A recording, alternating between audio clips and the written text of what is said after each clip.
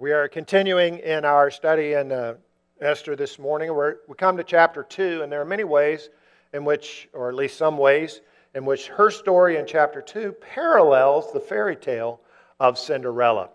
So if you recall, in Cinderella, you have a royal, and a mysterious person shows up at the dance, and she leaves her slipper behind. And so he's trying to find this one true love. And so he gathers all of the eligible bachelorettes in the kingdom, and they finally find the one who fits the slipper, so she's the one.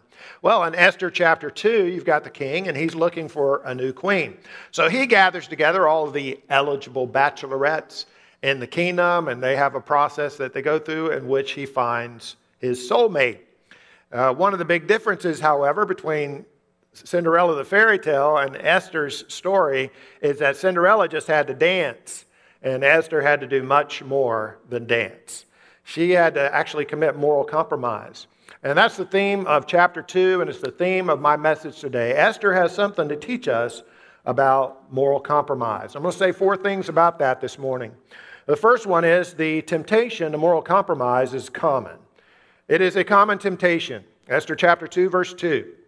Xerxes, the king, personal attendant suggested, "Let us search the empire to find beautiful young virgins for the king. The young woman who most pleases the king will be made queen instead of Vashti."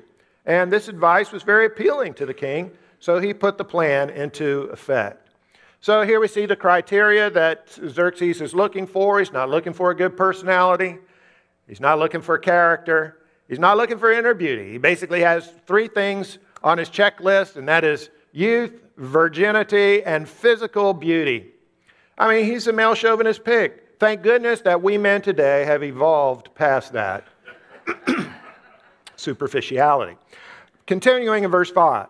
There was a Jew at the citadel in Susa whose name was Mordecai, who had been taken from Jerusalem with the exiles who'd been deported with Jeconiah, the king of Judah. Notice the 3 verbs there, all referring to the exile, deportation. These Jewish people in Persia are a beleaguered people.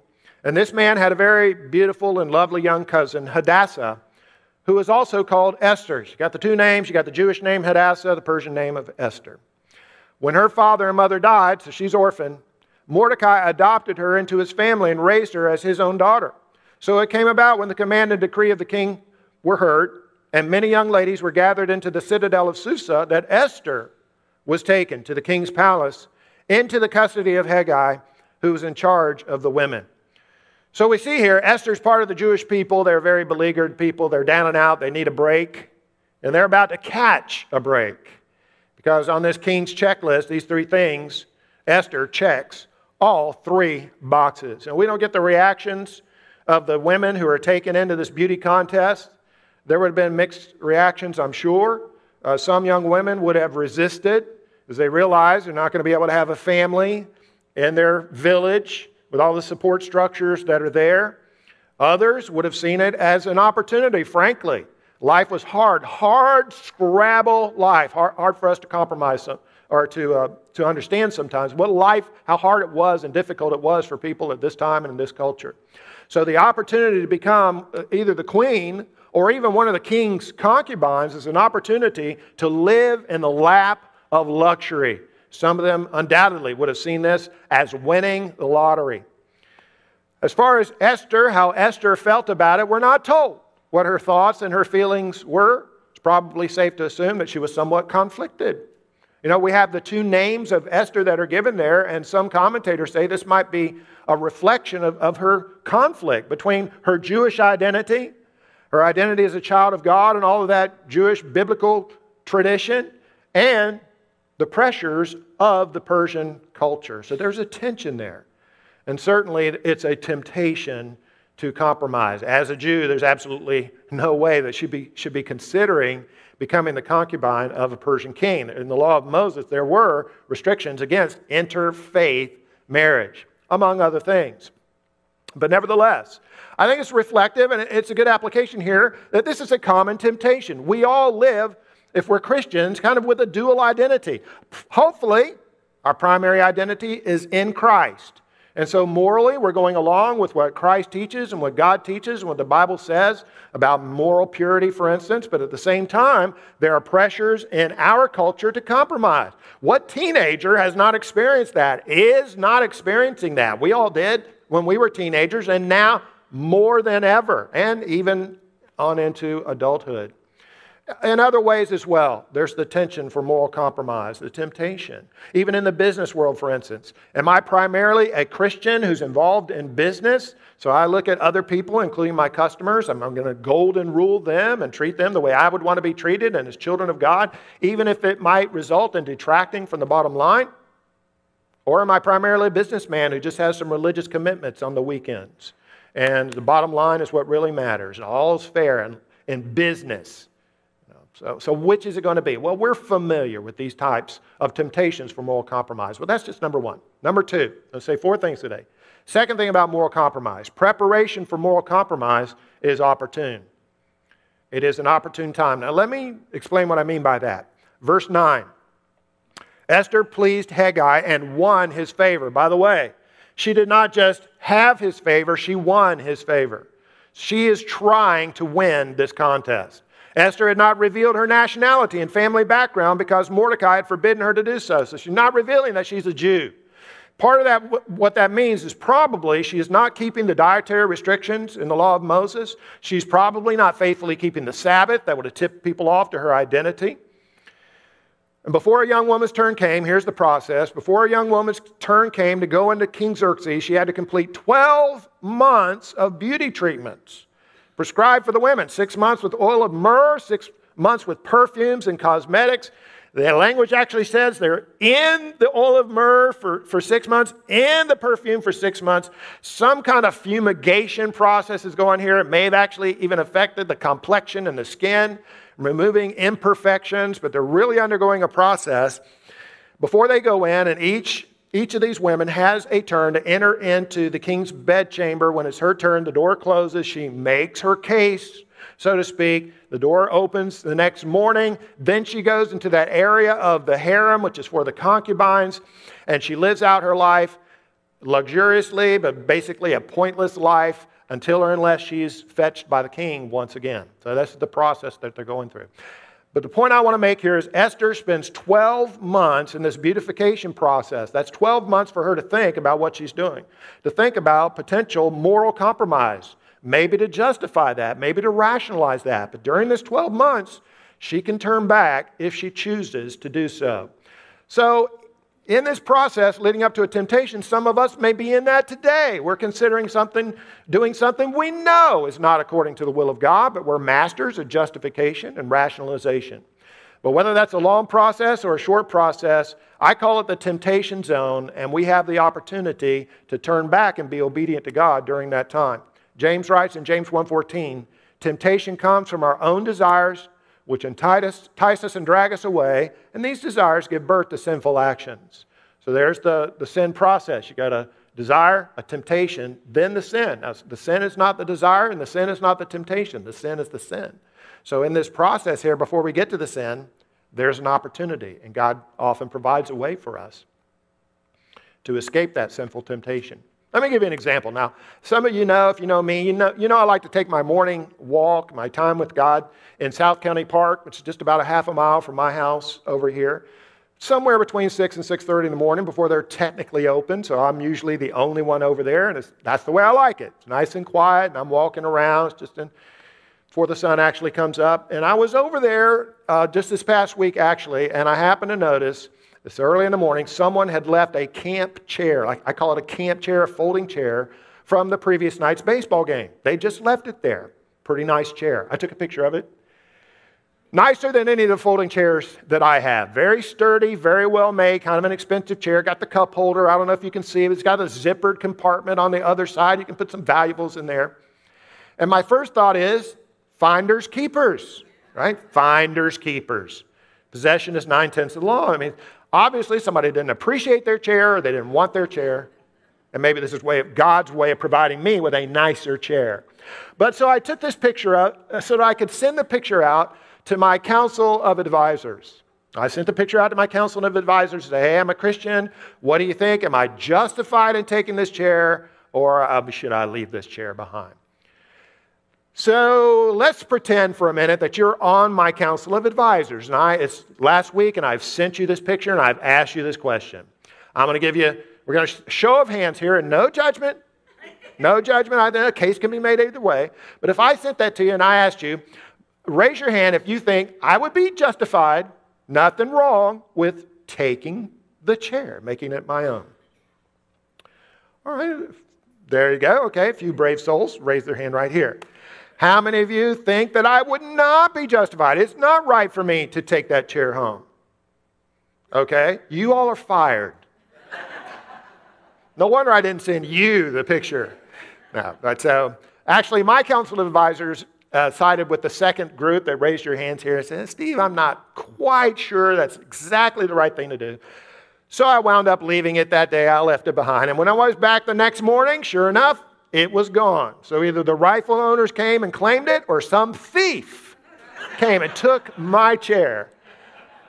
But that was a very short window of temptation right there. I just had a few 15 minutes maybe where I was debating whether or not to do that. Esther's window was very long. It was at least a 12-month window where she's debating whether and what to do. And during those time periods, often God will come to us and He'll provide a way for us to escape temptation. What did Paul write? 1 Corinthians 10:13. The temptations in your life are no different from what others experience. God is faithful. He will not allow you the temptation to be more than you can stand. When you are tempted, He will show you a way out so that you can endure. And the Bible has examples of this. If you are familiar with the life of David, for instance, David had helped out Nabal at one point, and he sent men asking for remuneration at the proper time. And not only did Nabal refuse to pay, he insulted David and his men in the process. And when David found out about this, he gathered 400 warriors and he hit the warpath. He said, Nabal, by this time tomorrow is going to be dead. So he's on the warpath. Well, when Nabal's wife found out about it, Abigail, she saddles up some donkeys with provisions and she hustles out to intercept David on the warpath, which she does. And she says, hey, I apologize. My husband's a fool. Don't pay any attention to him. Here's what he should have paid you. And she gives that to David, and she throws herself on his mercy. And here's how David interpreted her interception. He says in 1 Samuel 25:32, praise the Lord who has sent you to meet me today. Bless you for keeping me from murder and from carrying out vengeance with my own hands. He saw this as a divine intervention. God gave him a way out so that he did not follow through on that temptation.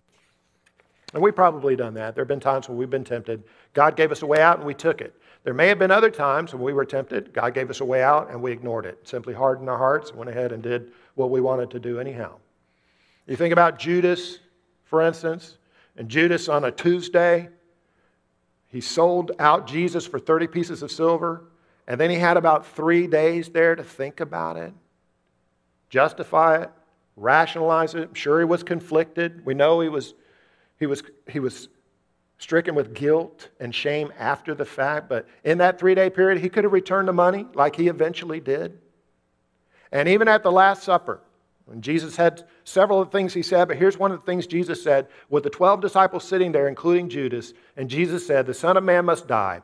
But how terrible it would be for the one who betrays him. It would be far better for that man if he had never been born. Why did Jesus say that?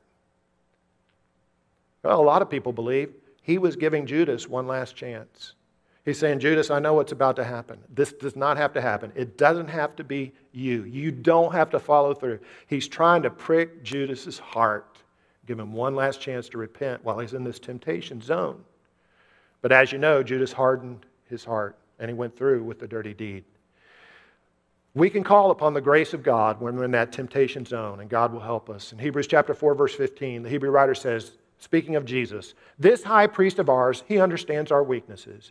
For he faced all the same testings that we do, yet he did not sin. So let us come boldly to the throne of our gracious God. There we will receive his mercy, and we will find grace to help us when we need it most.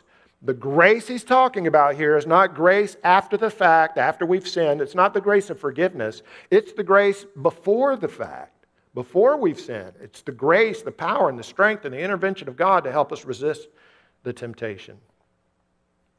So that's the second thing. That's the second thing about temptation. We're saying four things today. Now the third point, the act of moral compromise is acknowledged by God. The act of moral compromise is acknowledged. Back to verse 15 in chapter 2, when the turn came for Esther to go to the king, she asked for nothing other than what Haggai suggested. She was taken to King Xerxes in the royal residence in the 10th month in the 7th year of his reign. Now if you compare that time marker to the first chapter, it's been about 4 years since Xerxes first started this process. And assuming he did not delay long, and there's been one virgin per night, there's been about 1,000 Persian virgin women who passed through the king's bedchambers before Esther gets there. Now the king was attracted to Esther more than to any of the other women, and she won his favor and approval more than any of the other virgins. And the superlatives for Esther are piling up. So he set a royal crown on her head. He made her queen instead of Vashti, and the king gave a great banquet, Esther's banquet, for all of his nobles and officials. He proclaimed a holiday throughout the provinces and distributed gifts with royal liberality. So her turn comes. Unlike Vashti, the queen that preceded her, who refused to be a sexual object for the king, Esther is more than willing. The king is delighted with her, obviously. Subsequent readers, not so much. In the Midrash, for instance, there is great efforts to absolve Esther of any culpability for moral compromise. Now, the Midrash is not a skin disease. The Midrash was an ancient commentary on the Old Testament by these ancient rabbis. So they would comment on what was in the Old Testament, they would add to it, they would interpret it, they would interpolate. And some of these Jewish commentators said, for instance, well, God hid Esther from the king. She never really had any physical relations with him at all. One Jewish rabbi suggested God sent a spirit to sort of take her place, so she never was morally compromised. Others have suggested Esther, being a young Jewish woman in this Persian court and all the pressures brought against her, could not have been expected to resist that pressure, and so therefore she is not culpable. But Ian Duguid writes this: if someone is willing to suffer the consequences, full obedience to God's law is always an option. Now, do you see what he's saying right there?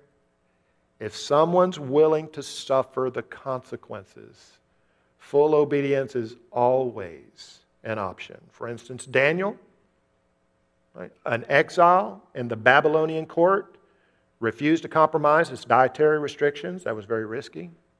Daniel refused to stop praying 3 times a day, even when that was made illegal. As a result, he was thrown into the lion's den. Daniel's 3 friends, Shadrach, Meshach, and Abednego, refused to commit idolatry in Babylon and bow down to the golden statue. As a result, they were thrown into the fiery furnace. If someone is willing to suffer the consequences, full obedience to God is always possible. And so Brian Gregory writes in summary, it's very difficult to avoid the most obvious reading of the text, however morally disappointing it is. Esther was a Jewish girl who probably did not follow the dietary laws or observe the Sabbath, and who certainly fornicated with a pagan king. The simple fact is that when she found herself in a hard place, she did not resist, she compromised. Now, maybe our trouble is not so much with the Bible as with our expectation of the Bible. We want the Bible to give us heroes who are morally pure. They always do the right thing. But the Bible does not whitewash as heroes. It presents us these examples, warts and all with their moral compromises. Think about Abraham. If you know the backstory of Abraham, he was a liar and a coward. And yet God in His grace still used Abraham for His redemptive purposes. Moses had an anger issue. Cost him his access to the promised land, but God in His grace still used Moses. Think of David.